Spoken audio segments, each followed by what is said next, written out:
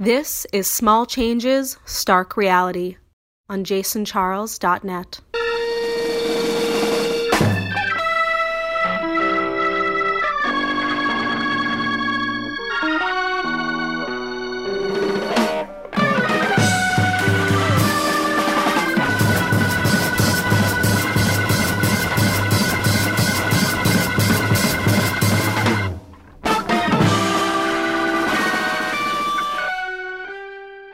Hello, party people. How the hell are you? Welcome to another episode of Stark Reality, this time with journalist, writer, and filmmaker Ben Norton, who has tons of articles and videos up at Gray Zone News and also up on Rockfin.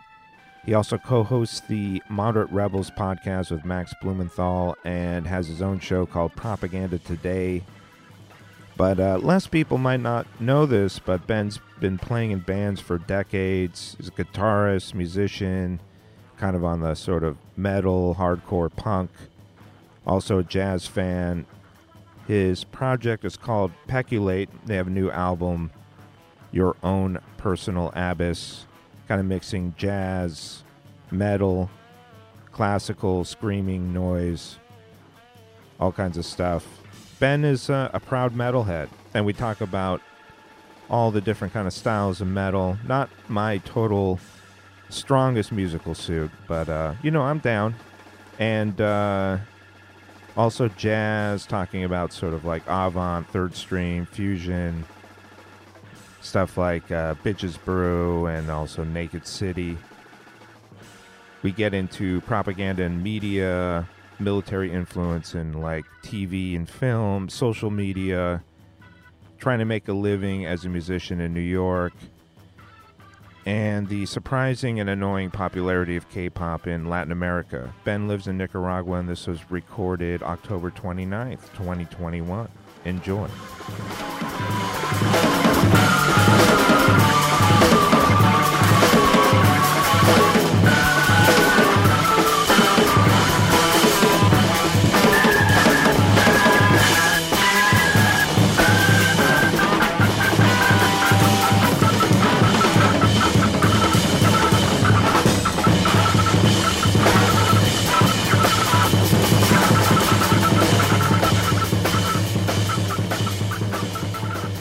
Yeah, that sounds fun. I mean, it's always fun to go to those clubs where they play like soul and this and like even some disco and stuff. I mean, some of that stuff's really cool. I mean, I love Earth, Wind and Fire or early soul.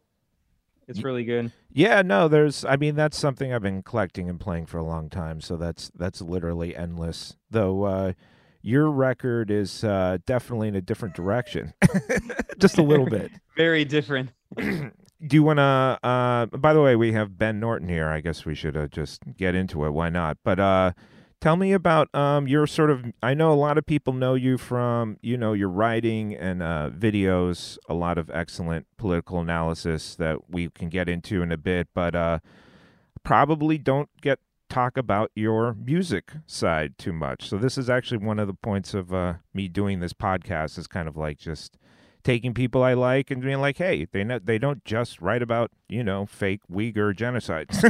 There's like other things going on in their lives. So tell us about your whole music background and stuff. Yeah, well, people probably know, I'm a journalist, and I spend most of my, work and energy being a journalist, doing political work, talking about politics. I mean, I think that's really important. And I do that in my music as well. But since I've been a teenager, for most of my life, for over 20 years, I've been playing music. And when I was a kid, I was really into punk and hardcore. I mean, I'm still into punk and hardcore, but I got into it when I was really young, in my early teens, even before I was into politics and before I started getting into student activism and all of that.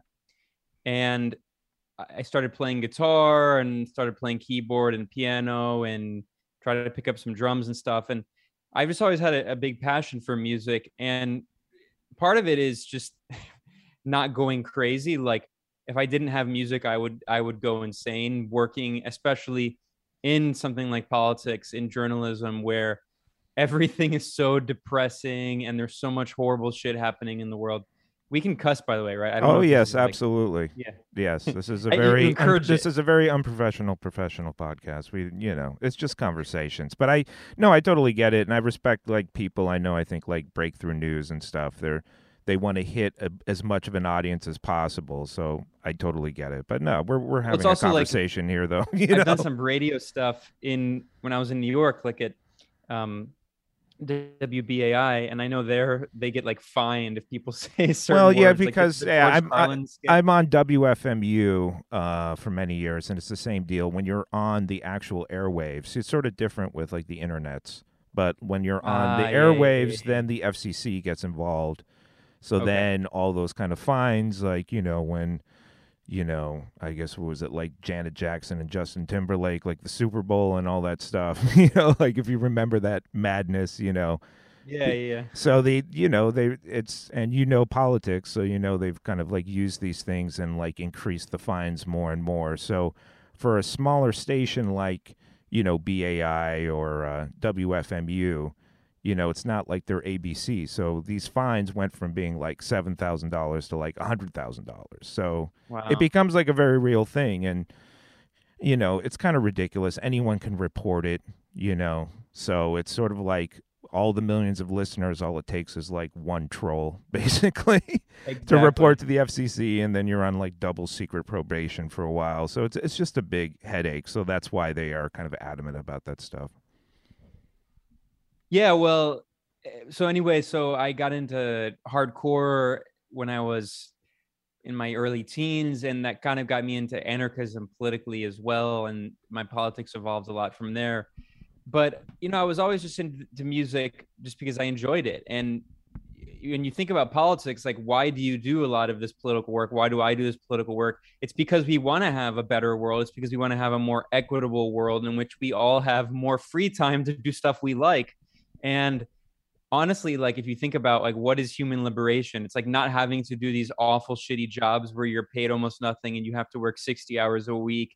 It's like the one of the goals of human liberation is that we want to have free time. And like, what would I do in my free time? What do I do in my free time? I make music. I love music. I listen to music.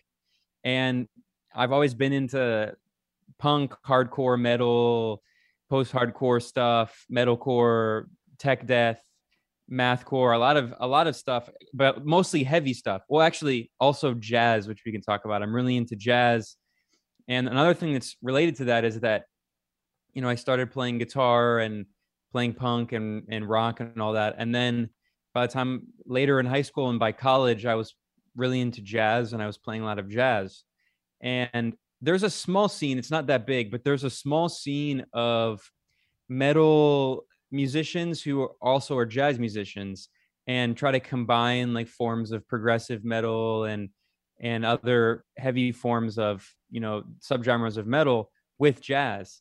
And that's something that I'm really into. And it's not a huge scene, but there are a few bands. And obviously, if you listen to my project Peculate, I mean, it's jazz metal. There's a lot of jazz in it, Yeah, but it there's really also insanely heavy parts. Yeah, it really kind of just goes back and forth and almost kind of morphs into different some of the songs, and then some of them are almost like a straight sort of like clear the palette, almost like classical or But yeah, some of the songs just really kind of jump around quite a bit. So, would you say? Yeah, and Go ahead. Sorry. yeah, well, and by the time in high school and college, I'll just say it, like, I'm a music nerd. Like, I really got into like learning music theory and all that, and into avant-garde composers. And I was pretty late. I mean, I when I was a kid, I didn't really play any music. It wasn't until I was a teenager and I came into everything through rock and punk, and it kind of fell backwards. But like down the stairs and started getting more into some classical stuff, especially. The thing about classical music is that when people say classical music, oftentimes the person listening will think like Vivaldi or Mozart. Like, they're stuck in this idea of 18th century, what's called common practice period music, which is very tonal and consonant and sometimes often boring, frankly. But I'm really into avant garde, more experimental, contemporary classical, modernist classical. especially like early 20th century, mid 20th century. And that's at the time when a lot of classical composers, I mean, the term classical kind of becomes useless because classical in that context often more means just the instrumentation. They're writing for strings, they're writing for brass, they're writing for chamber ensemble or orchestra. But in terms of the musical content, it's nothing at all like Mozart and Vivaldi and Haydn and all of the early classical with a capital C composers. So I'm really into, Well, it almost seems like it's sort of like avant-garde jazz. It's the avant-garde side of classical, which then, of course, starts to get away from all those structures, And I mean, I'm not like super versed in that, but I do like some kind of like tape music and music concrete. And I remember looking for like Yannis Xenakis records and stuff like that. I think he's like a Greek composer that did a lot of kind of like some of that sort of considered classical, but it's definitely much almost more like noise. Yeah, absolutely. I mean, and if you're talking about musique concrète, then definitely you have people like Edgar Varese, Yeah. Karl-Heinz Stockhausen, Exactly. and you mentioned Yannis Xenakis, who is an amazing composer. And there's definitely a huge crossover. People probably know of the Beatles, of course. The Beatles were inspired by Karl-Heinz Stockhausen, and you hear some of that in like number nine, like right. the White Album. But also Zappa for me was a really hugely influential figure, and that also is kind of where politics comes in. I mean, I have very different politics from Zappa, but I mean, Zappa was a genius. I really respect what he was doing so much, and especially in from the angle of getting into musique concrète and getting into avant-garde classical music. In his early even like days, his tracks are almost like collages, and it's sort of like you can kind of see that in some of your tracks. It's almost like it morphs from one thing into another.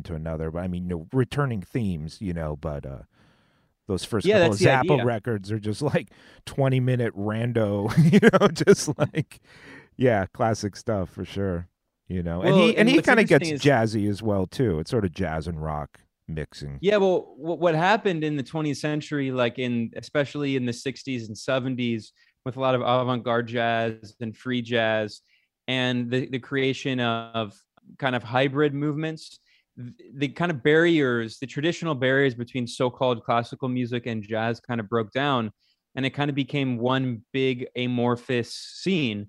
And I'm really into that. Like you're talking about the music scene in New York. Like I used to go to when I lived there, I used to go to a ton of jazz shows, especially free shows, experimental jazz. Nice. And that's dope. And like the distance between like the dividing line between experimental avant-garde jazz and avant-garde classical music is basically non-existent. It's basically the same thing.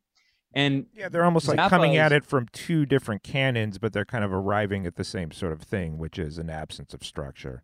You're just vibing it in a way, Yeah, and usually, I mean, if you think about like what jazz is, usually people will say, well, it's a combination of African rhythms, European harmonies, and then improvisation. And that's a simplification, but those are kind of the three main elements: African rhythms, European harmony, but they take European harmony, like tertian harmony. I don't want to get too technical, but they take like tertian harmony, which is European harmony, but then they expand it further with like 7th, 9th, 13th chords, quartal harmonies, quintal harmonies.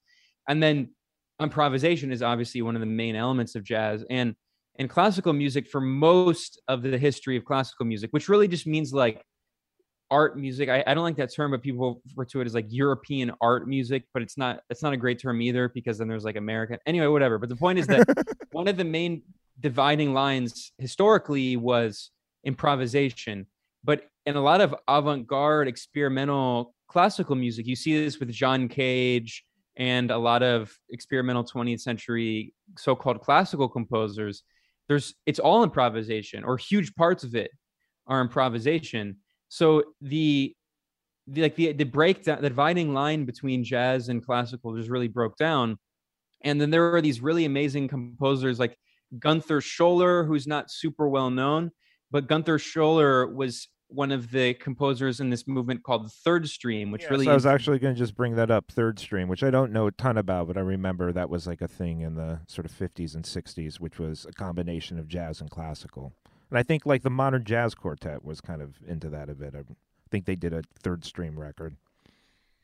absolutely. And there's so many good examples of cool third stream music, but really what I try to do is combine third stream with modern metal. Okay, I Like can that's kind my of no. music. I totally that actually. Wow, that's pretty good. See, that's good. That's almost like your pitch for your movie based on your band. So give Yeah. so give it to me, Ben. What is it? Well, it's third stream mixed with metal. You know, It's like Art Ensemble of Chicago meets Meshuggah is the idea. nice. I mean, I think it's cool. Like I remember, like I'm kind of more like versed in punk and like garage rock and stuff. Less than metal. Though I do appreciate metal. Like anything raw, I appreciate. And I remember seeing there was kind of these mixing of like almost like it's like jazz doom metal kind of stuff. There's a lot of variations on metal. There's just endless subgenres of it. It's kind of crazy. Yeah, I mean, I am a metalhead. I'm not in any way like ashamed of saying that. I love metal. I've loved metal for decades, and I'm still really into it. And the thing about metal is that what's funny is a lot of metal fans or metalheads, what do you want to call us? We hate like we there's like a certain like 5% of metal subgenres that we love with a passion, and then there's 95%, or maybe not 95%, but there's like a huge percentage of other metal subgenres that we hate.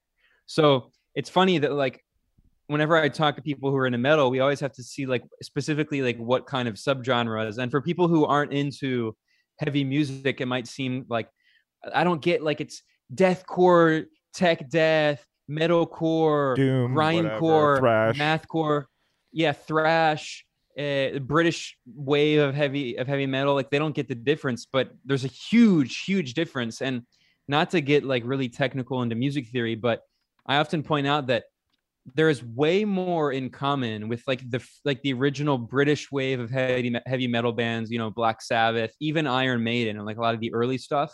There's way more in common between those bands and pop music than modern metal. Like modern metal actually, people think they sometimes think it's really weird that I'm into jazz and experimental, classical, and all this, and also metal. But honestly, a lot of modern progressive metal and experimental metal, a lot of that has way more in common musically with jazz and experimental classical music than it does with Iron Maiden and Black Sabbath. Just in the sense that they have the same instruments as Iron Maiden and Black Sabbath, but in terms of the harmonies, the atonality or tonality, the melodies or lack thereof, It's the the whole rhythm, approach of it. The whole approach of it. And yeah, and just you and you can't from the really. perspective of music theory, Yeah, it and has you, way you more in common. yeah, and you can't really say these people can't play. I mean, when those guys are doing like some double tom drum, like the drummers are just insane in these Well, bands. especially the drummers. Yeah, but I mean, yeah, people they obviously have crazy chops and just arrangements. And I mean, how much of your tracks were improvised? Because it seems like you're kind of going from one sort of vibe into another. Is it kind of like highly composed, or how do you kind of put together these tracks? Because Well, you're it doing all depends. the music, right? Yeah, well, so I've been in different bands, mostly, hardcore, post-hardcore, and metal bands for the past 2 decades or so. And but the solo project that I've had for about 8 years now is called Peculate, and which is like speculate without the S. Peculate. I often say people are like, "What is that?" Peculate. It actually is a word, but I always say that like when poor people steal it, when poor people take something, it's stealing. When rich people steal, they don't steal, they peculate. Yeah, I It's had to it's look like that another up term for because I didn't know if it was some sort of septic thing. No offense. I was like, what does this mean? It's like no, Pepto Bismol it's or like something. No, but embezzlement. yeah, no, it's embezzlement. Exactly. We have all these words for when rich people do something, even though they're stealing more money, they don't steal, they peculate, Well, they it's embezzle. you But got to get the thesaurus out so you can whitewash this shit, basically.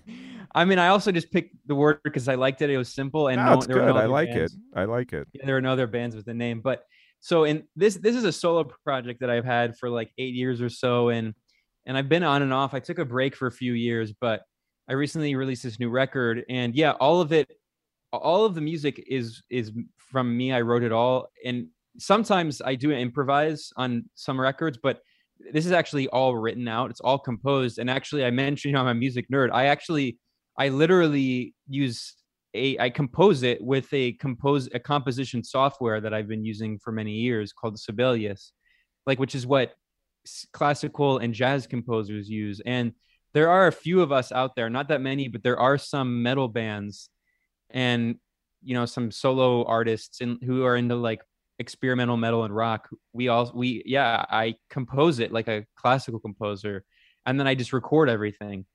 So I actually have sheet music. I release sheet music for all of my music for people who are That's nerdy like wild. me. That's hilarious.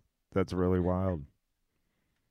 How long did it take you to put together the record? I mean, do you kind of just work on it between projects, or?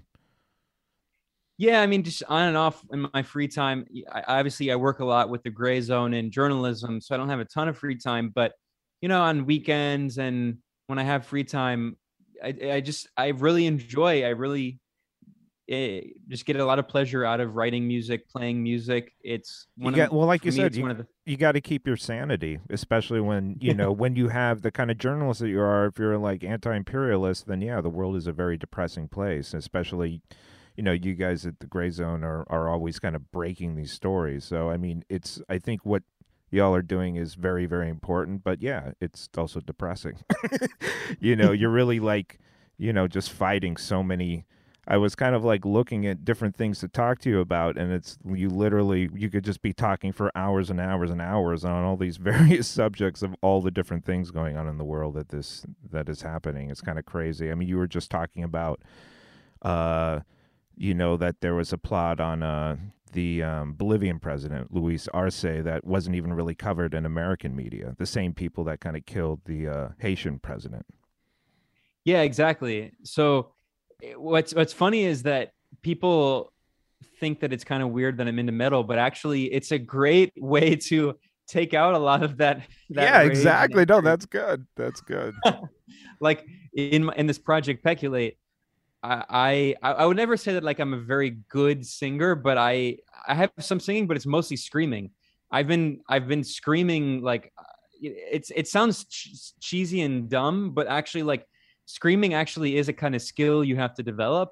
Anyone who like has tried to scream along with a metal or punk song can see that like if you do it one song and you don't do it correctly, if you don't know how like You kind of proper blow out technique your voice, right? after one song. So Right, right. since I was a teenager, I've been into this stuff and I started like learning how to scream properly. And I've been in some metal bands where I like screamed and in this project, most of the vocals, I would say like 2/3 maybe are screams, like growls and screams. So and I do that, and it's fun, and it's also like a really good way to it's very therapeutic. Yeah, I mean, there's just a lot to scream about in this world. I mean, it's crazy, like just, I think someone was kind of like talking about, just in terms of the justice system that we have, the Assange kind of like dystopian, like he's watching his viewing from like video, you can't even go to it, and then the businessman Alex Saab also being picked up, and then Stephen Donziger also going to jail from, courtesy of Chevron. It's just crazy. It's crazy. Yeah, there's a lot to scream about, and this is where I mean, of course, my music is going to have to be political. So the lyrics are very political. They deal with a lot of these issues, but at the end of the day, like, I mean, and I do think I spend a lot of time thinking about the lyrics, and I try to make them, kind of poetic, and I put time and effort into it. But at the end of the day, like in a lot of metal, the most important point is the music itself, because obviously a lot of the lyrics are screamed, but they're I'm not. This is it's not to say that like the stereotype that metal vocalists don't think about their lyrics is true. It's not. I mean, there are really good lyricists in metal and post-hardcore.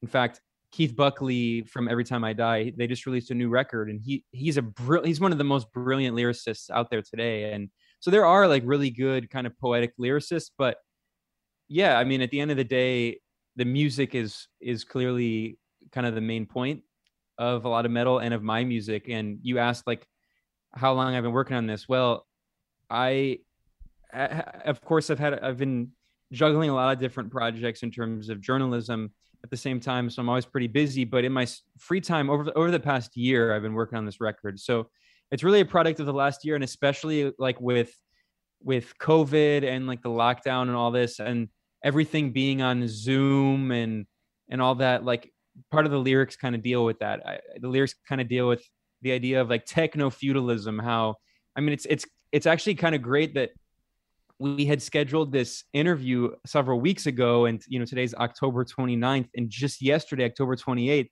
Facebook announced this metaverse the shit. Meta. I think there was someone on Twitter that like had called that out in a couple months. Like, watch it, Facebook's going to change their name to like Meta or something, which was very prophetic. But it's also kind of typical. And actually, I sort of like noticed something, with Zuckerberg, like sort of like with that avatar. It's like his haircut is like an avatar haircut. He looks like a video game character. I finally figured out like why would you have that horrible haircut? Because it's like you look like an avatar. You look like a video game. But that's ridiculous. It's ridiculous. And the fact that this guy, who's one of the most powerful people on earth, one of the richest human beings in human history, and he is now like, I mean, this whole metaverse thing, it doesn't look fun. It looks actually horrible. And it looks like another digital prison. And so it's like the Ready Player One straight to video sequel or something. Yeah. As if that was a good movie. Man, really. Lawnmower Man. Tron. Yeah. Like that's what it looks like. Hilarious. And the lyrics, they kind of deal with that, like with this whole like kind of techno feudal world that we're in, where it's like everything is run by these corporations and we have to like attend our work calls on Zoom. But now like our work call where our boss is giving us 10 hours of work for our day. Well, we can do it like on Mars in the metaverse. It's just like, it has like the trappings of being fun and cool and hip and creative, but actually it's just another way of like exploiting people and making us do shit we don't want to do. And like, so that, and also as someone, I don't know if it's like an Onion headline, but also just ignoring the problems of the real world, because now you have this meta world that you're creating. So now you don't have to pay attention to what is actually going on in the real world, Exactly. Yeah. And a lot of or even pay attention to what Facebook does or what Twitter does, I mean, just like, didn't they just delete or suspend some Nicaraguan accounts, right? Yeah, I mean, they do it all the time. They constantly ridiculous. Anyone that challenges U.S. government talking points. And I mean, the timing couldn't be any better for this interview with this metaverse shit, because like this is a lot of like the reason this album I just released, it's called Your Own Personal Abyss. And it's like a tongue-in-cheek thing. Like you have like that's it's about like social media and all this. And that's what I'm really saying, is that like that's what all of this stuff is it's your own personal abyss. And it's the whole Nietzsche quote, right? Like Nietzsche said, you stare into the abyss and the abyss stares back. And one of the lyrics I have in one of the songs, the first song is called A Safe Space to Rot. Like this whole like social media is a safe space, right? Yes. It's a safe space to open up. It's a safe space to rot. But one of the lyrics I say in there is that, look at all the progress we've made. When we speak into the abyss, it now speaks back. Like that's all the social media shit is like, we just cry out into this like empty digital void, and then we get like some mirror image coming back to us. But it's just all like, it's all a digital abyss. It's all this cyber void that's just owned by these billionaire oligarch companies. They can turn it off immediately. They can destroy it. They can censor us and erase us immediately. And now they want us to like go even further deeper into their abyss with like this dumb VR shit that they'll just have all the controls to it. I mean, you guys at the Gray Zone earned that special label from Twitter, right? For that one Reuters story. I mean, they've never used that label on anyone else, right? Well, they have since actually. Oh, okay. That was the first time. Yeah, for people who don't know, on Twitter. That was a classic one, though. My colleague Max Blumenthal wrote this article with these documents that were published by these people who call themselves anonymous. So we don't know exactly where they came from, but the British government, which the leaked documents came from the British government, claimed they were hacked. So then Twitter my colleague Max Blumenthal wrote an article about this, and Twitter put up a warning for anyone that posted the article that Max published at the Gray Zone.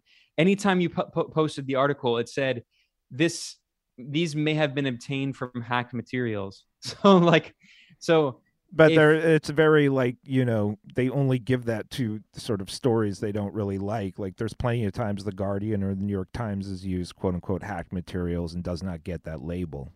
All the time. But of course, those hacked materials come from the Chinese government or the Iranian government, exactly. right? So when they come from the British government, okay, well, then Twitter's going to censor it. And it comes down to like, obviously I'm a very left-wing guy, but it comes down to even like Twitter and Facebook censoring the Hunter Biden emails, which was clearly, that's right. I mean, like as much as I hated Trump, that was clearly a blatant example of them meddling in the U.S. election on behalf of a presidential candidate. Like that was crazy. And it shows the power all of these social media, unaccountable, huge, big tech corporations have. And again, like that's the album is your own personal abyss. We all have our own personal customized abyss. We all have like our own personal brands. We have our own personal abyss, and we can shout into that digital void. And we can, now the void shouts back at us. But at the end of the day, it's Mark Zuckerberg and Jeff Bezos and all of them who control all this shit. Yeah, no, it is dystopia. Like we really are. It's I know like who's it, Caitlin Johnstone or whatever has been writing about great. That. Yeah, she's awesome. But it's like, yeah, it's very dystopian. It's very dystopian. I mean, you don't really need to revive Black Mirror. We're living it for reals. Yeah.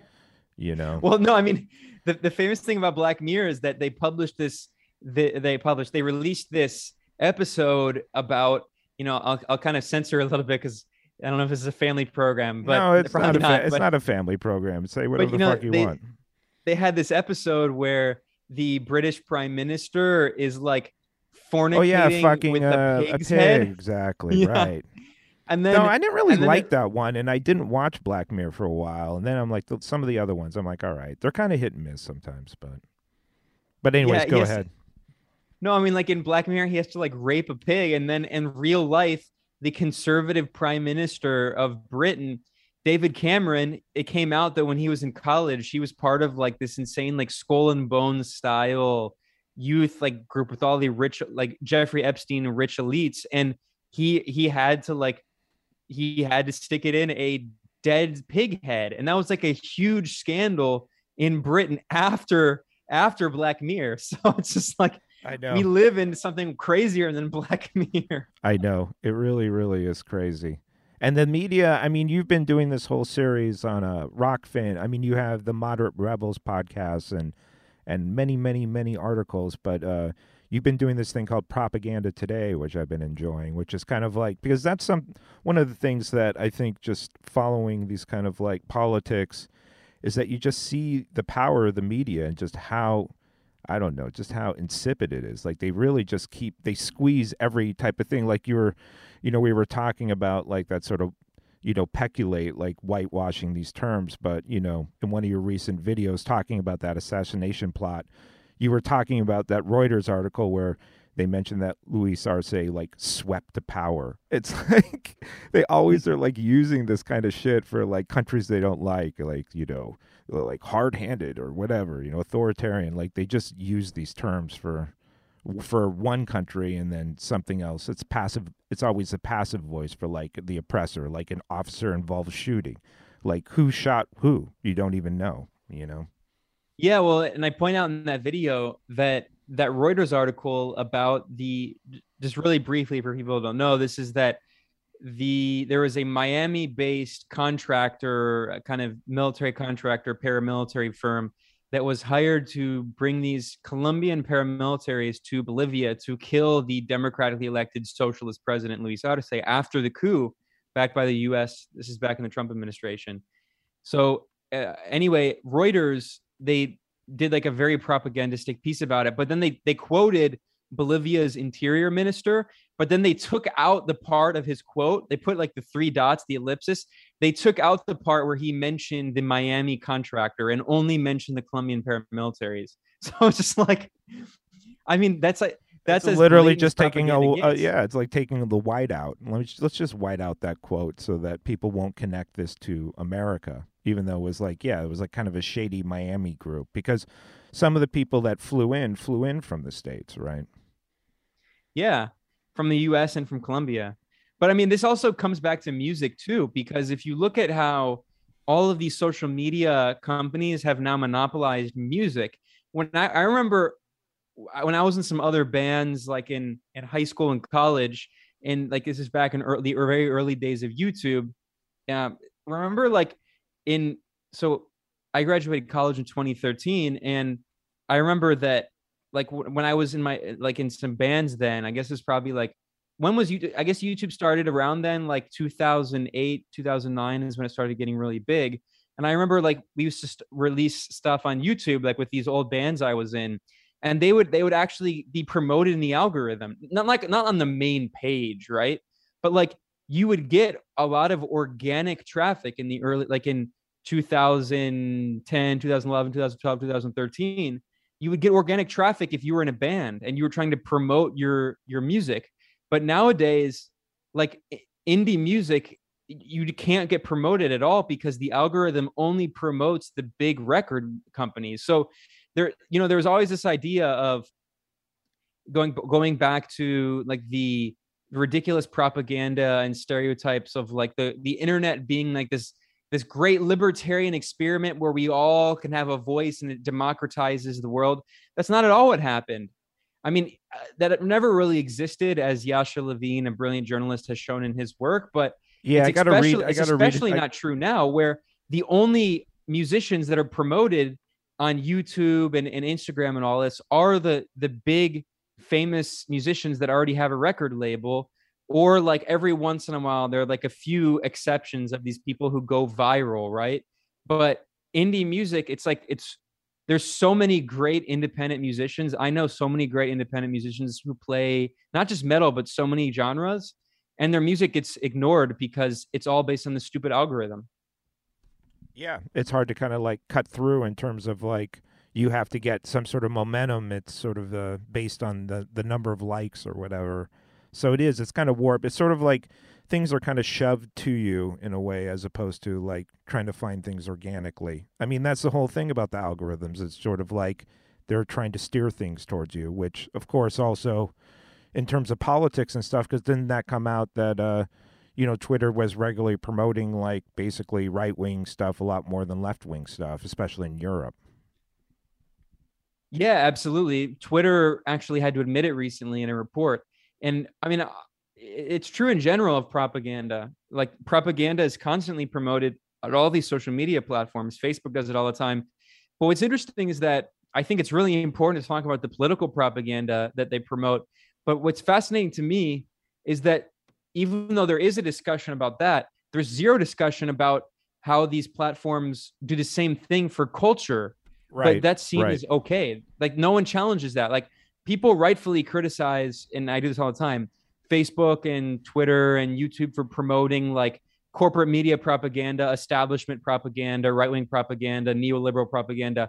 But they do the exact same thing with like horrible, shitty pop artists and all these big famous like celebrities that oftentimes are really awful musicians that are not creative, that have awful lyrics, that there's just nothing unique or original about their music, and they get promoted constantly and they help push culture in a particular way. And then there's so many great independent musicians, and not just in metal. Like for instance, I love neo soul. There's so many good neo soul artists out there these days. Like there's a lot of cool like people combining jazz and electronic music and soul, and there's so much cool stuff, and none of that gets promoted in the algorithm. And also like with, of course, underground hip hop and all this, like it's not just metal. Like metal has always been underground and punk has always been underground, but there's so much good music, and I'm sure there's like so many good independent filmmakers and all of that who get totally ignored, whereas like the algorithm always pushes up this shit. Like it frankly, that's what it is. It's like a lot of it's the worst of culture. Well, but you'll get promoted if, say, you're like Cuban rappers funded by the NED, Well, yeah. You know what I mean? It's just kind of, it is funny, like when they're all of a sudden like, yeah, we're promoting this culture, we care about race, you know, when it kind of fits some imperialist narrative, because I know you guys had some really good stories on that, kind of tracking that one song that I think was being promoted on NPR. Yeah, Patria y Vida, which Yeah. is, again, it's not even a very good song. Like there's a lot of good Cuban hip hop, and it doesn't necessarily need to be like explicitly political, but that's all going to be ignored. And the only thing that's promoted is fucking Pitbull, like some of the worst Yes. music ever. Pitbull. Exactly. And then he's getting on social media with the SOS Cuba thing. So maybe that's why they get promoted, right? It's like, you know, good job. You Yeah, know? I mean, good job but I'm making 2 spreading the points. shit, Like, you know? it's the worst of both worlds, politically and culturally. Like Yeah. musically, it's awful. Well, what was that Revolutionary Left Radio? I forget the name of that podcast, but they were talking about like I forget, like Marx or Engels were talking about what you were kind of talking about at the beginning of the conversation, that you know the world we live in doesn't really allow us to actually be completely free human beings, like from like philosophy type of standpoint, like not just even beyond the economics, like we can't reach our full potential in terms of just being artistically or not because we're running around whatever delivering packages for Amazon or something, you know, that the world doesn't really allow us to be able to enjoy our life, you know, it limits it. Yeah, well, I mean, if you think about just being like very theoretical, people can think about like what could a kind of, I hate the term utopia because it's often like, you know, speaking of Marx and Engels, they were very much against the utopian socialists of the 19th century, which was a particular movement of, you know, that's a long story historically, but they were against them. They were very much realistic, interested in politics of the here and now, which is something that I'm very influenced by, I'm very interested in. But anyway, if we do want to get kind of theoretical and think about like what could be an ideal vision of society, it's like, okay, everyone has a guaranteed job, that it's like not, you know, I do think that like people should work. Like, I don't think that like, because it's not fair that some people have to like we still have to have farmers. We still have to have all these things. Like we all have to have jobs and work, but like, it should be like a fair amount of work that's not insane, like a 4, 5, 6 hour workday or whatever. And we all have healthcare. We all have education. We all have like a place to basic live. Like it's just Yeah, it's like- funny how these things like get negotiated. Like they really should be just very basic things, you know.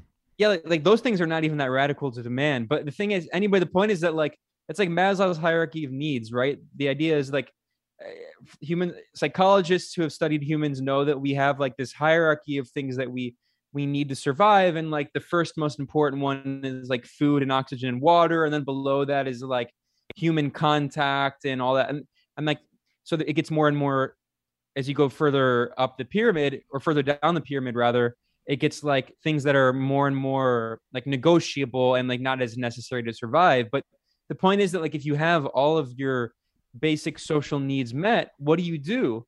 And I think the answer is art, like art and culture, and in socializing with your friends, and Enjoying like people your doing life. what they want to do, Yeah. partying, enjoying. And like for me, music is part of it, and movies. Like I'm really into movies. I, you know, a lot of people, especially these days, because we were all trapped in our houses for a year. Like people watch a lot of movies and TV shows and all this stuff. But like for me, music is an example of like if we had all of our social needs met, like if there were not all these problems in the world, then we could spend a lot more time doing things that we like, which involves like making music and making art and writing and all of that. Or simply getting drunk and enjoying the Havana syndrome. Yeah. and honestly, there's no problem like with people who decide to get shit faced and go party and have fun. Like that's part of life. And, Oh, like, but honestly, there is a problem, and that's why we have a bill in Congress, right, to address this.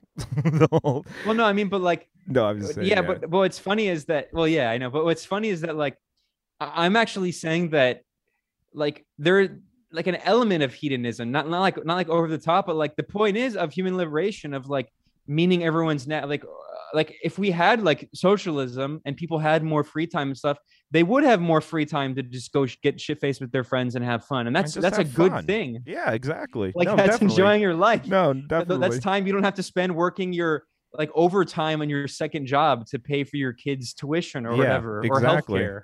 Exactly. Or even thinking maybe you don't need another kid because you can't afford it, even if you wanted one. I mean, I don't, but I mean, that's the crazy thing. It just seems like the concept of having a kid or even going to college, I mean, I went to college in the early 90s. It was just, it's ridiculous how these things just get more obscenely expensive. And, Yeah. you kind of just see like, I don't know. It just becomes tougher and tougher for people to even have that concept of affording college, affording a house. Being able to afford kids. It's just nuts. You know. Yeah, I mean, and especially for people who are like artists or musicians and who are trying to make a living from it. I have Sort of friends. gets they get thrown into like, well, you need health insurance for your kids, so you need to get a corporate job. So bye bye your art career or whatever. Yeah, I mean, like I said, I've been playing music for over 20 years now, since I was like an early teenager. And what's interesting is that it's funny, like my friend groups have always been kind of compartmentalized. So I've always had like my political friends and my music friends, and sometimes they cross over. But like, even here, I mean, I'm in Nicaragua. I still like there aren't as many, but I still go to some metal shows here and punk shows. Yeah, I was actually And in going New to York, ask you about that. But go ahead, finish your thought. well, yeah, but what's funny actually here is there's a lot of crossover. There's a lot of Sandinistas, like a lot of leftists too, or metalheads too. But in like when I was living in New York, like I would have friends that I would go to metal shows with and punk shows with who some of them were into politics, but some of them were kind of apolitical. And what's funny is that like a lot of them have forced to become more and more political because they can't be musicians. It's like Wild, impossible, wild. especially in New York. Yeah, It's so fucking expensive to yeah, just to live, to have a roof over your head and food and public transportation, and like to be able to just survive. It's grueling and it's almost impossible to be a musician or any kind of artist. So almost all of my friends who are like musicians who at least used to kind of play, like maybe like in the 90s or even in the early 2000s, they used to kind of make a living being a musician or whatever. They basically all had to get shitty jobs in order to continue doing their music and art. yeah. It's crazy. It's And that has crazy. ironically actually made them much more political now. Like, Well, yeah. I mean, I think sometimes there is like I guess sort of whatever you want to call it, the West imperial core. There's maybe that apathy because you don't even really realize your privilege, and then when some of this stuff gets taken away, you're like, oh, But I mean, just in terms of what we do to other countries, I mean, that's what kind of just makes me just I don't know. I get very angry about all this stuff. That's why I follow what a lot of you guys are posting and writing about because it's just you should care about what's going on even if it doesn't like very very directly affect your life, but it is all interconnected in a way. But yeah, I think definitely. when the circumstances start to happen more and more where you start to feel that, then yeah, you probably would be more apt to be political because it's now affecting your life and affecting what you can do or can't do. Yeah, and something good that I've seen emerge, really just being involved in like the kind of underground heavy music scene, like just heavy music in general. So hardcore, post-hardcore, metalcore, death metal, a lot of different stuff. Like going to those shows for many years, I've seen that like at least in the US and also other countries, but even in the US, like it has, I think, gotten more political. There definitely was a phase when post-hardcore kind of became mainstream, if you remember. Like when I was still like in a lot of this, like in the scene, there was this phase like in like the early, like the first decade of the 2000s when metalcore kind of became mainstream. Like Devil Wears Prada and all those bands became like, an Under Oath and all of them, like they were basically mainstream bands. And now a lot of those bands have gone back to kind of being kind of underground and indie, and a lot of them have become more political again.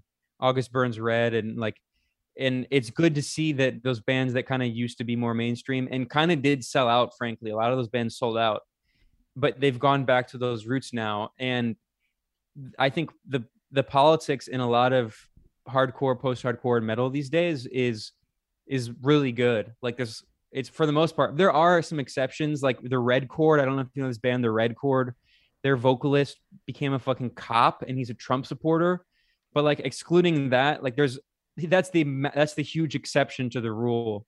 The majority of like of all of like the core subgenre bands. So like the Red Chord is a deathcore band, but like most deathcore bands are leftist, and a lot of metalcore bands and punk bands, obviously. So like it makes me like feel a little better about like the direction the scene has gone in, and that might be kind of niche, but like I grew up as part of that scene, and for me, it was actually important to my political formation because I I like a lot of kids in the U.S. I kind of grew up like in the suburbs.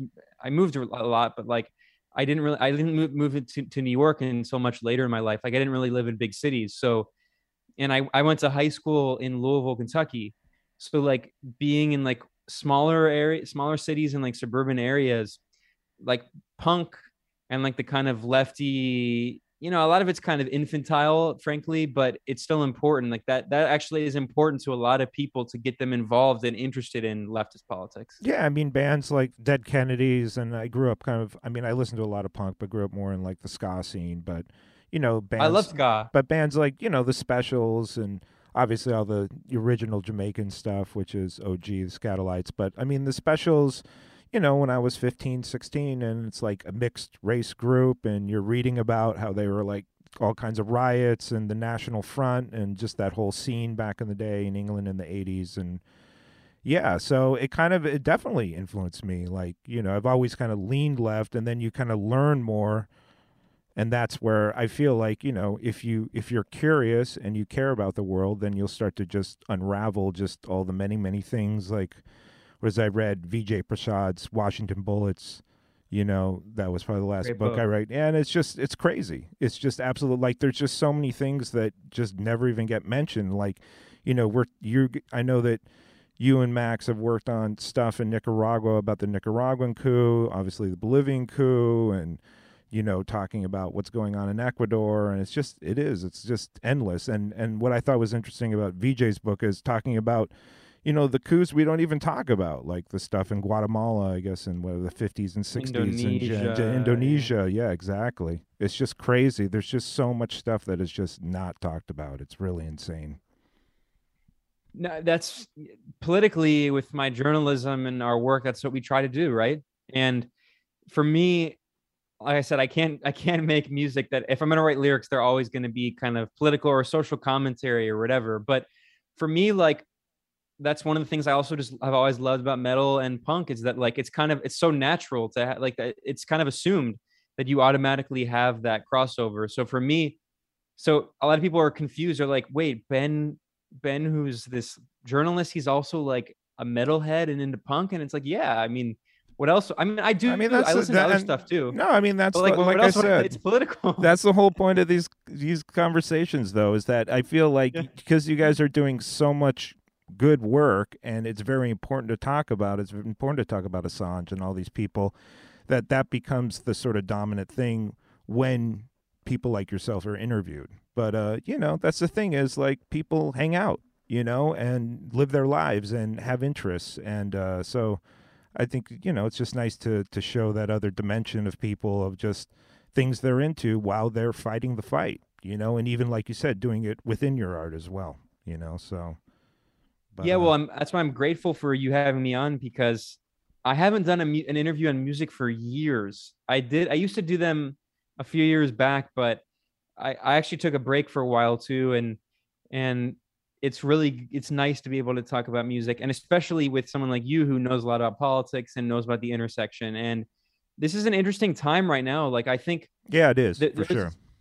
there was this moment where like kind of punk, you remember like in the early Bush years, there was like this, it kind of became mainstream where like there was this mentality in a lot of even mainstream music of like being really against the Iraq war and against Bush. I mean, you mentioned Dead Or Kennedys. even, That or was like even like Jello yeah, Biafra. 80s Reagan, like Reagan Youth and all these different millions of dead Yeah, but well, but cops, like even Jello Biafra came back in the Bush years, and he was like running for president and on the Green Party ticket and doing all this stuff. And I think what's interesting now is like some of those people have come back. Like I don't know if you know this band Body Count with Ice Yeah, T. yeah, body count, of course.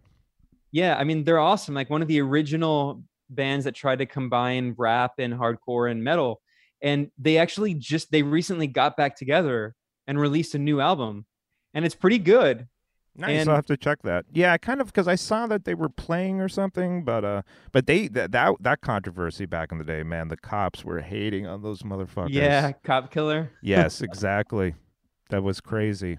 I mean, that's another thing because even talking about like NWA, I mean, I think in the movie they kind of mentioned that sort of Detroit show, but it is kind of crazy that if these bands start to get pretty big and it's really not, I don't know, they will kind of like step in and do shit. It's really kind of crazy. I mean, even the Dixie Chicks or whatever. I remember they were getting roasted on media, but I do think Yeah. like there is I don't know, even just simple things like posting about Israeli apartheid for 10, 12 years, and just obviously things just seem to keep getting worse and worse. Like whatever, digging up graveyards to make a theme park. But I do think that generally people talk about that a little bit more. And I think that even though there is a lot of censorship and stuff, I also think there is people that are kind of aware and, saying shit. So it is kind of an interesting time.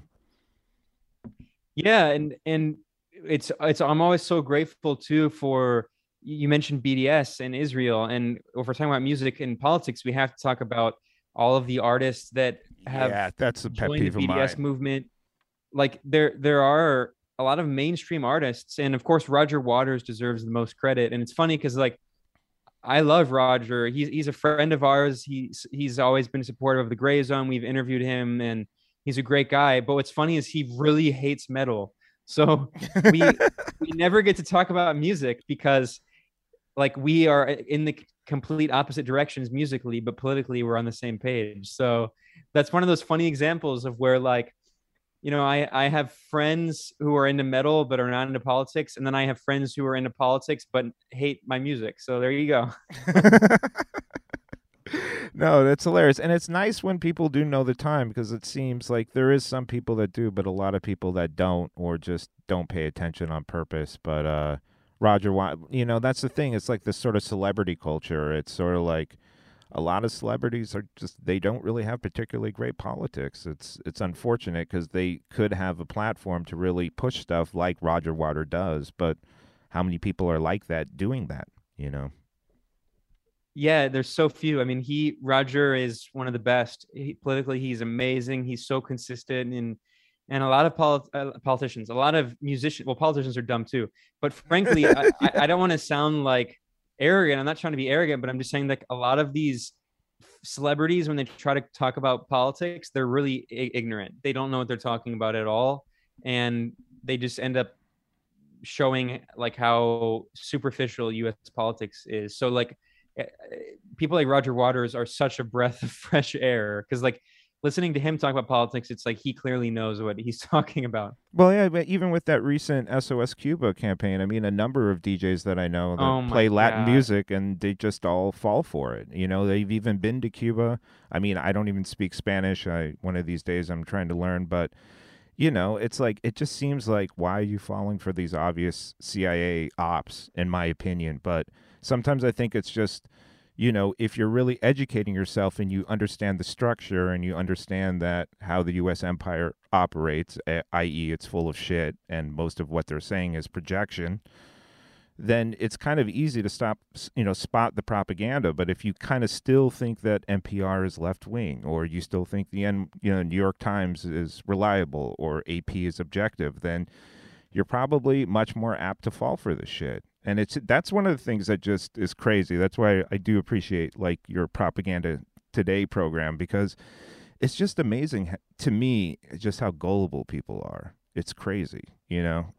It's just it really works. Like, just even like all the bullshit China stories, even if a lot of them are lies, but then over time you look at these polls and less people trust China. So it just like that sort of blanket shit, it kind of works in a general way, even if they have to refute the stories down the line, this sort of the messaging gets through.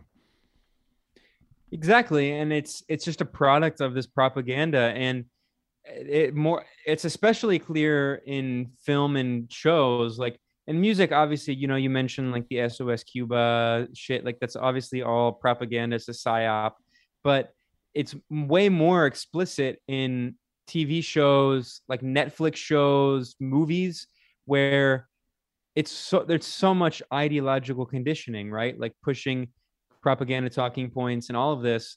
And that's why like it's so important, I think, to encourage kind of like more underground culture and independent musicians and independent artists and filmmakers, because so much of this is all just cultural engineering, and it's political engineering too. It's this part of the same thing.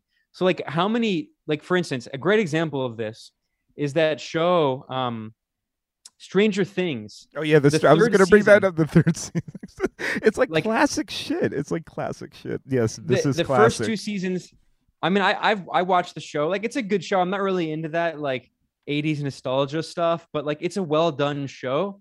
It's definitely not like one of my favorites, but my girlfriend really liked the show, and I watched all 3 seasons with her. And the first 2 seasons were whatever, like fine. I mean, it's a well done show, but there's some political commentary it's about a little, like it's a little sticky. It's fine though. Yeah, like it's small TV. town American culture and stuff, and gender and all that, and like right. It's harmless stuff. But then in the 3rd season, out of nowhere, the Russians are coming. It's like the evil Russians have built a lair to destroy the planet Earth with this evil villain from hell that is gonna that's below the mall, which is the symbol of capitalism, of course. So the evil Soviet communists they've built their bunker under the mall, the symbol of great American freedom and capitalism, and they're going to destroy us. It's just like the propaganda can't be any more explicit. And in that case, I honestly think the 2 guys who made it, what are they called? The Duffel brothers or whatever. Like those guys, I listened to like some of their stuff. They're not very smart. Like politically, they're very ignorant. Well, then there's also politics, and like they probably had no idea of the political implications what they were dealing with. They were just like, "Oh yeah, the Russians." Yeah, we'll have them blow up an Orange Julius stand and get that American patriotism going. But I mean, the other, yeah, it's just. I had another thought. I'm spacing on it, but there was another. Oh yeah, Jim from The Office. What's that guy's name? He has like family in the CIA. He has like interviews giving props to the CIA. And then the funny thing is, though, again, real life Black Mirror is that, isn't that like, what is it, Jack Ryan or what the hell the name, the guy that goes, he goes to Venezuela for some like mission or something, but it almost kind of like mirrors how they sent like those few boats of people to Venezuela, kind of like do some like operation, and the fishermen caught them. I'm trying to think. This was from like a few years ago. You're talking about that guy John Krasinski, who he should have just retired after the Office. Exactly. He's never like everything he's done since then has been awful. But yeah, I mean, honestly, I couldn't bring myself to watch the show Jack Ryan because that is just straight up. It's just straight up CIA propaganda, and we actually republished a video and article at the Gray Zone by a really good researcher who focuses on this, specifically focusing on like the Pentagon and CIA and US police departments who work with Hollywood and all these production companies to make propaganda and all these shows and the military kind of like, if you want to use their tanks, then they have the final say on the script, essentially. Exactly. And in the case of Jack Ryan, there were U.S. government agencies involved in making this propaganda, which is about this CIA agent going to Venezuela and overthrowing and killing the president in a coup, which you mentioned, like in 2020, there was a very awful failed attempt at an invasion and trying to overthrow and extradite, or like trying to kidnap President Maduro and send him back to the U.S. But like, there's this really good researcher named Tom Secker, and he wrote a book about this, and he's done all these like FOIA requests, like Freedom of Information Act requests, looking at how like the CIA and FBI and Pentagon and different police agencies, police departments, they work directly with all of these producers. Like in many cases, they actually have the scripts, and like they'll send the scripts to the CIA and like the Army and the FBI, and they will remove certain lines and change scenes around to push their propaganda. And the most blatant example of that is Jack Ryan. But this researcher, Tom Secker, he has an entire book about this, and he found literally thousands of movies and TV shows, basically all of the big Hollywood blockbusters going back decades, that have at least had some involvement of the US government in shaping their scripts. And like when we're talking about like the biggest blockbuster movies and TV shows that have shaped and created culture, not just in the US, but around the world, because people forget US culture is consumed around the world. And that means there's some good, of course, are a lot of really good US filmmakers, but a lot of it is shit. And that means that like this awful Hollywood shit, especially now with Netflix, is just forced around the world.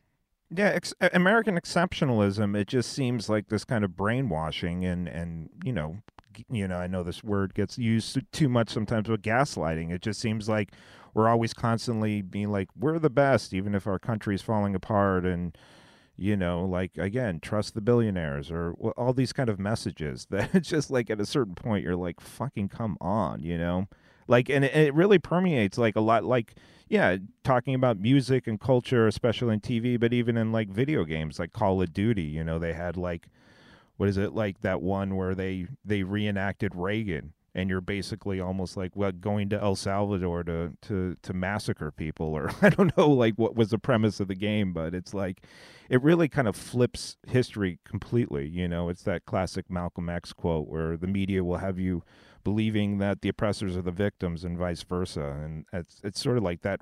That's that sort of message that's sold to us. Yeah, and I actually have a really funny story about this. I was at a conference in Honduras, which was a conference of left-wing parties across Latin America, organized by the Libre Party. It was on the 10-year anniversary of the US-backed coup in 2009 in Honduras, which was the Hillary Clinton State Department, the Obama administration. And that's another country you don't really hear about. You hear about how evil, Cuba or Nicaragua. And meanwhile, we're basically supporting, is a JOH, like a narco dictator for reals, Yeah. And in Honduras, after the 2009 coup backed by the US, had one of the highest murder rates on earth. It actually had the highest murder rate outside of a country not at war for a few years there, thanks to the US coup. But what's crazy about that anyway is that, so I was in Honduras in 2019 on the 10th anniversary. There was this conference of leftist parties across Latin America. And I was sitting next to this guy who is a former guerrilla, and he took up arms as a revolutionary socialist in El Salvador as part of the FMLN during the revolutionary struggle in the 1980s, when the CIA was backing the military dictatorship and these far-right death squads. So this guy, like, he's not only a socialist, like he's a former, he's still a revolutionary, but like he picked up arms as a revolutionary and was a guerrilla, and amazing guy. And I was sitting next to him, and I just happened to glance over. I didn't mean to, but like I glanced, like my eyes briefly caught his phone, and then I looked past. Like I wasn't trying to read his phone, but I saw briefly that he was reading an email from Netflix, which is all the newest movies and TV shows on Netflix. And it's just like that's the power. That's soft power. That's cultural imperialism. The soft and like power. This guy, he's still a revolutionary. He's still an anti-imperialist. So like he'll watch these shows and he has a sophisticated critique of it. But the point is that like Netflix still exists here in Nicaragua with the Sandinista government. Netflix is very popular. Like the point is that U.S. culture, soft power, is extremely powerful. And in both Venezuela and Nicaragua, I have repeatedly, on many occasions, gone to movie theaters and watched Hollywood movies. For instance, in Venezuela, I live in Nicaragua, so I go to the movie theater all the time. But the last movie I saw when I was in Venezuela, I saw Once Upon a Time in Hollywood by, Quentin Tarantino. Right. I saw that dubbed in Spanish in a full theater in Venezuela in 2019, right? Because it came out in 2019, which was like at the peak of the U.S. coup attempt with Juan Guaido. And like at the peak of the U.S. coup attempt in this country under a brutal U.S. blockade, I went to a movie theater and saw Quentin Tarantino's Once Upon a Time in Hollywood dubbed in Spanish with a full packed movie theater. So it's like, even in these revolutionary countries that are under siege by the US culture is still like a powerful force. And in some cases, like, that's not necessarily bad. Like, I think Quentin Tarantino is a brilliant filmmaker, but there's also like tons of insane bullshit Hollywood movies that are like, that should not be allowed to be streamed. I mean, China doesn't allow that, but like in Latin America, US culture is very powerful, unfortunately, for better for worse, mostly worse. Yeah, no, I mean, I feel like China, like, people are like, oh, they're censoring stuff. It's like, dude, it's straight up propaganda. They should kick the fucking BBC out. Kick those fools out. All they're doing is making up shit. Like what if China came here? I mean, they wouldn't even have to make up shit because we do have concentration camps here. But what if they went and did all that shit? Do you think America would put up with that stuff? But I mean, that's the hypocrisy of empire. That is American exceptionalism, is we expect these countries to do things that we would never accept, like, here, have a foreign military base on your soil, i.e. ours, Well, I think what's interesting is that there's this idea that it's part of this cultural imperialism, that the US thinks that every country in the world should consume its culture, and they specifically think it should be consumption, not just like enjoyment, but actually part of the consumer economy. And then but other countries should not allow that to happen, or that the US should not allow other countries to do that. So like, how many Chinese movies and Chinese bands and Chinese TV shows are watched in the US? Almost none. I think there's only one exception now, which is interesting when we're talking about cultural imperialism, is Korean culture. Right. And there's a lot of really good Korean movies and TV shows. Like, everyone now is talking about Squid Game, which I watched. It's a great show. I mean, I have critiques of it, but like, it's great in terms of how it's extremely well done. It's in like, have you seen it? No, I have to peep it. At some point, I know I have to check it, but I won't spoil it, but like, no, it is good. brutal. That's like good. Watching it is an emotionally brutal, grueling experience, but it's really well done. And I saw Parasite. That was excellent. Yeah. And Parasite is a good example. Bong Joon-ho, who made that, the Korean filmmaker, he's a leftist. I mean, he's a socialist, and he has other really good movies that some of them have actually. He's the rare exception of someone who, like, his movies are explicitly political, but I guess that like liberals are kind of, they have like this like weird like racial thing where they think that like, oh, like he's a safe Korean filmmaker, so we want to embrace him, but actually he's very radical. And people might know his other movie, Snowpiercer, which was, have you seen Snowpiercer? No, I need to check that. Like, Obama was like, Parasite was a great movie. No, I know, it's kind of funny. The day after he like gave a speech for $400,000 to Wall Street, Obama was like, Parasite was a great movie. But because they see these movies and they see them like these neoliberal elites like Obama, they see these movies and they don't actually see the deep political critique. But in the case of Parasite, it's kind of hard to miss it, but I can see how liberals miss it. But in the case of Snowpiercer, the entire movie, it's just not spoiling it. The entire movie is about like this dystopian sci-fi like future where the human civilization is trapped on this train and they can't go outside of the train or they're going to die. But the train is like totally compartmentalized based on class. So like all the poorest of the poor are on the end of the train and all the rich elites are on the front of the train. And it's about like these people, again, it's just not spoiling it. This happens at the beginning of the film. There's not like some, fine, you can spoil it. There's it's not okay. some, no, but there's not like some like M. Night Shyamalan style like twist. Right. This is the whole point of the movie, is that the poor people start going forward on the train and start trying to fight a class war to get to the front of the train. Like, that's the explicit intent of the movie. So like, this guy Bong Joon-ho is actually, and then he made another movie that was also really good before that, that's called The Host. And The Host is like a really good, like kind of, it's kind of cheesy, like a body horror monster movie.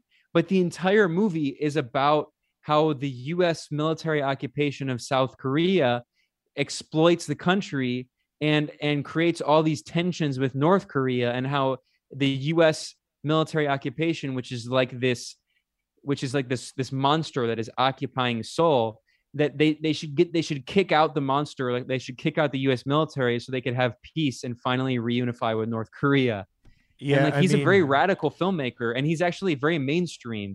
So like there are exceptions to it. There are like good examples of like these Korean filmmakers and TV shows that actually I think like are really subversive. yeah, and we're probably just seeing them because, South Korea is essentially another military outpost, I mean, it's Well, just but the other side of that I was getting at is that K-pop, not as much in the US, but K-pop is like all over Latin America. It's really crazy, wild. actually. That's wild. Yeah, I that's really wild. hate K-pop. Well, I I mean, really, really it's hate the K-pop. worst aspects of pop music, but it is what it is. I'm not a But general. on Twitter in Nicaragua, every day K-pop is trending, and especially with young people, especially young girls, but also young boys, like That's people very under like wild. 20. K-pop is like massively popular, and every country I've been in Latin America, in Colombia, Venezuela, Ecuador, not Bolivia, but in Ecuador, Colombia, Venezuela, in Mexico, and every country I've been to, K-pop is very popular with young girls and some young boys too. That's And like wild. it's a massive cultural sensation, and almost all of it is awful, fucking awful music. But it's an example of like Korea. The difference is that like in the U.S., at least overtly, I mean, we were talking about like the SOS Cuba thing, and like that's obviously like a psyop, but like the U.S. government is not necessarily popularizing like Migos and like Young Thug, right? Like there is like an element of a slight organic element of some of these, especially like hip hop, like some of these people that came from like a lot of the trap rappers who came from Atlanta. Like obviously with some of like whenever they make political comments, it's definitely they're often being like led into these propaganda campaigns backed by the US government. But in the case of K-pop, it is totally a state operation. Like BTS is like a Korean government creation. And BTS was just at the UN testifying like on behalf of the Korean government. And like K-pop, I think is actually an example in the future of like what the future of pop is going to look like, where you have these artists that even more than the US. I mean, for decades, pop artists in the US have been like cultivated since they were little kids by record companies to be products. And you see how it like fucks up people psychologically, like Britney Spears, who are like these kid artists who, since they're little teenagers, they're like cultivated and trained to be a product. Well, in the case of K-pop, it's at a whole new level where like all of these K-pop artists are like taken away from their families when they're teenagers. They're not allowed to have romantic relationships. They're not allowed to make political comments, and they all work for like these insane like neo-feudal companies That's that like wild. represent the Korean government. And like that's the future model of pop music around the world. That's really wild. I had no idea that it was that heavy-handed in that. I mean, again, I agree with you. It's generally terrible music, so I haven't really scratched the surface in terms of the politics behind it. But that's pretty wild. I mean, I think Korea, again, it's kind of classic when you kind of get that sort of typical, oh, North Koreans are so brainwashed. It's like that in itself is a proof of the brainwashing. When we bombed what 20% plus of the population there, we bombed every building. It's just like we have bases in South Korea. We've kind of like again help put leaders in. I mean, that's another thing that you never ever hear about is like all the killings in South Korea of all the like people who are socialists or communists. It's kind of nuts. Or Like labor labor organizers, or organized. just Yeah, in general, exactly. like There's we're just talking about hundreds of thousands of people killed insane. in the South over decades, and a military dictatorship over decades until really the 90s. And what's crazy about that also is that South Korea today, I mean, we were talking about, getting back to just to like going for full circle, like the like idea behind the concept behind this album I just released through my project Peculated, and about like neo-feudalism and techno-feudalism and big tech and social media and the metaverse and all that shit. Like South Korea is actually an example of like, it's even worse. Like this ultra capitalism where there's all these shows like this new show, which is a great critique of South Korean culture and capitalism and debt, which is the show Squid Game. It's like over half of Koreans are like trapped in more debt that they can pay off. And like the debt in Korea, household debt, is larger than GDP. And like there's this South Korean capitalist consumer culture that was created largely by the US, and it's still occupied by 28,000 US troops. And a lot of this stuff is like Brave New World stuff that they haven't even implemented yet in the US, but they're doing it in South Korea. And like that's why people like Bong Joon-ho, who made Parasite, like a lot of his stuff is a critique of that insane hyper capitalism. But it's an example of how culture is used as a kind of weapon. And we see in the US, it's very clear how culture is used as a weapon to reflect US foreign policy priorities. But in South Korea, K-pop is used as this, like, it's backed by the state, and it's like a huge part of the economy. And it's used as like a part of Korean soft power, as part of Korean capitalism, South Korean capitalism. And like in Latin America, you can't not know about it because it's everywhere. It's so popular. I went to the park the other day, and there were like these young kids. I mean, it's cool to see them like have activities, but like there were like these young kids they had like this competition, and it was like doing K-pop dances. That is just bizarre. I did not have that on my bingo card, that K-pop was big in Nicaragua. No, That's dude, wild. all over Latin America. That's wild. That's all wild. over Latin America. And it shows how like culture is part of this geopolitical battle. And in the case of the US, it's more explicit, but it's other countries too. And it's interesting for me to think about as a musician, because I've always been into like underground music and punk and metal, and that's never going to be like super mainstream. But music is a weapon. And I definitely think so. I mean, it's definitely TV shows steered it steered me into, at least the right direction in terms of, and like I said, sometimes, even the bands you look up to, you kind of look back at them now. Sometimes their politics are not the best or whatever, but in terms of just, or maybe it's not the most sophisticated take in terms of what you guys are really getting into, the minutia of like what's going on in the world, but just at least pushing in the right direction, pushing against this kind of, American Pie type of, America is great and don't question it. So, yeah, it's a good thing. But I know we've been rapping for a while, so I don't want to keep you from whatever from your K-pop dance routine practice. No. But thank you. It's torture. Thank you so much torture. for chatting and all that stuff. And again, Peculate. What's the name of the record again?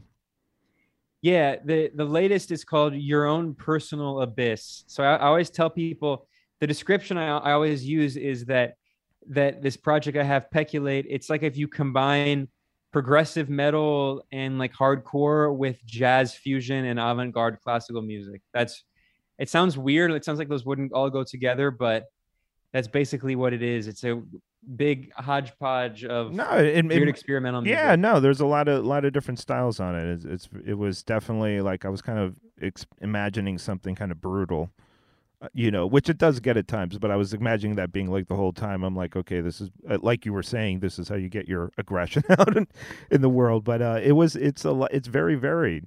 Yeah, it's interesting record for sure. But it's funny. The last thing I'll say really quickly, because I was hitting at this earlier, is that all like the divisions within the metal community, like, because I have a lot of metalhead friends who are into other kinds of metal that I don't like. So I actually really don't like, I kind of hate 80s metal. like the British wave of heavy metal, and What's even that like band I'm like Death or something? I forget. oh well, Death is really good, but Death is the '90s really, Okay. and Death was the beginning of death metal and progressive like tech death.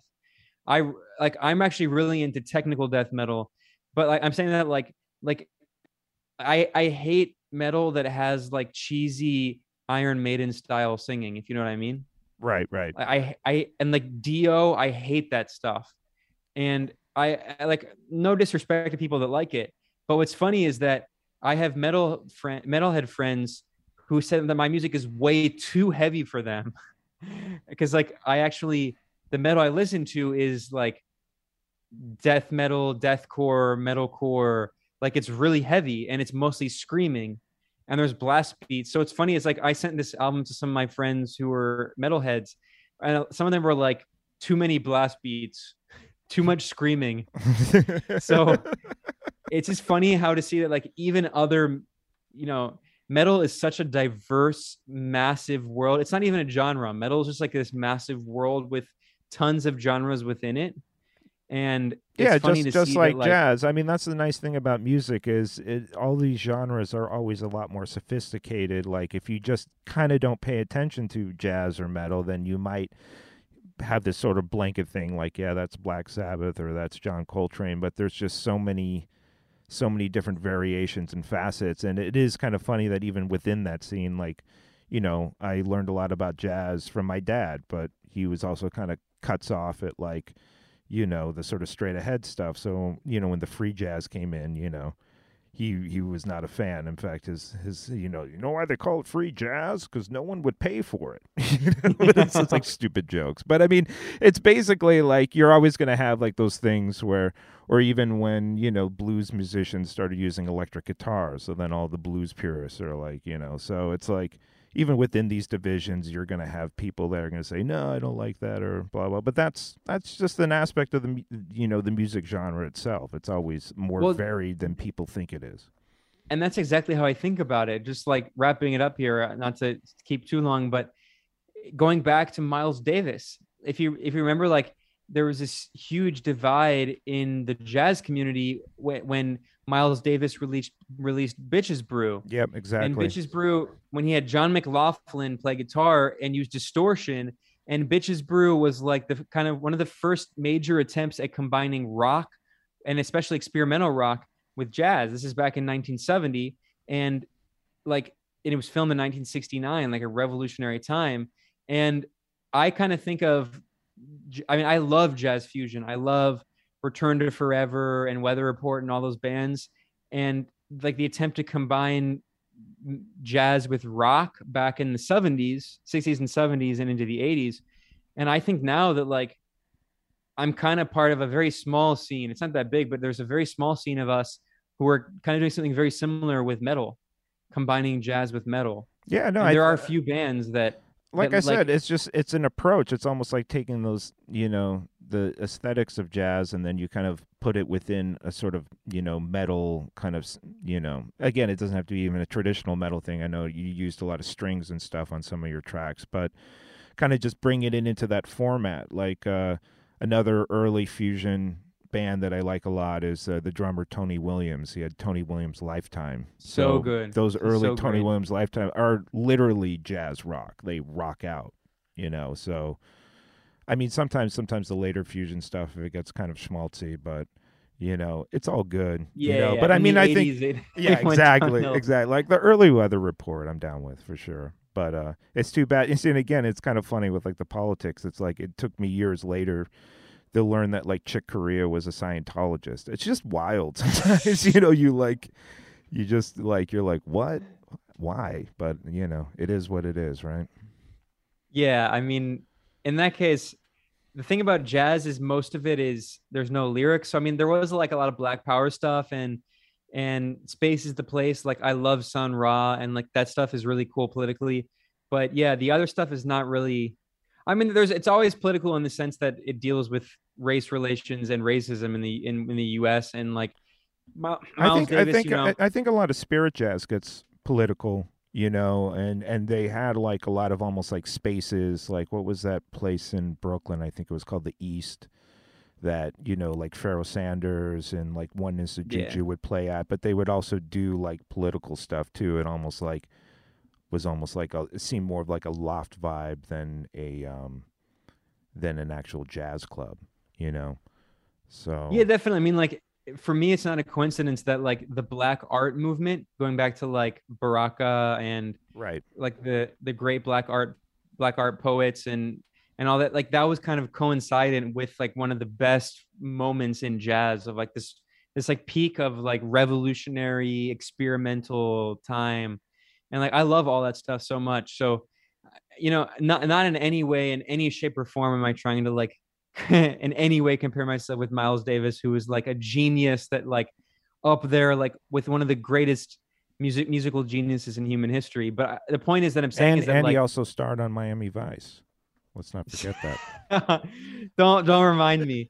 But definitely not one of the high moments in his career. I mean, he did have a few clunkers of albums too. But the point I'm saying is that like there's this kind of scene right now to kind of understand my music, kind of where it comes part of.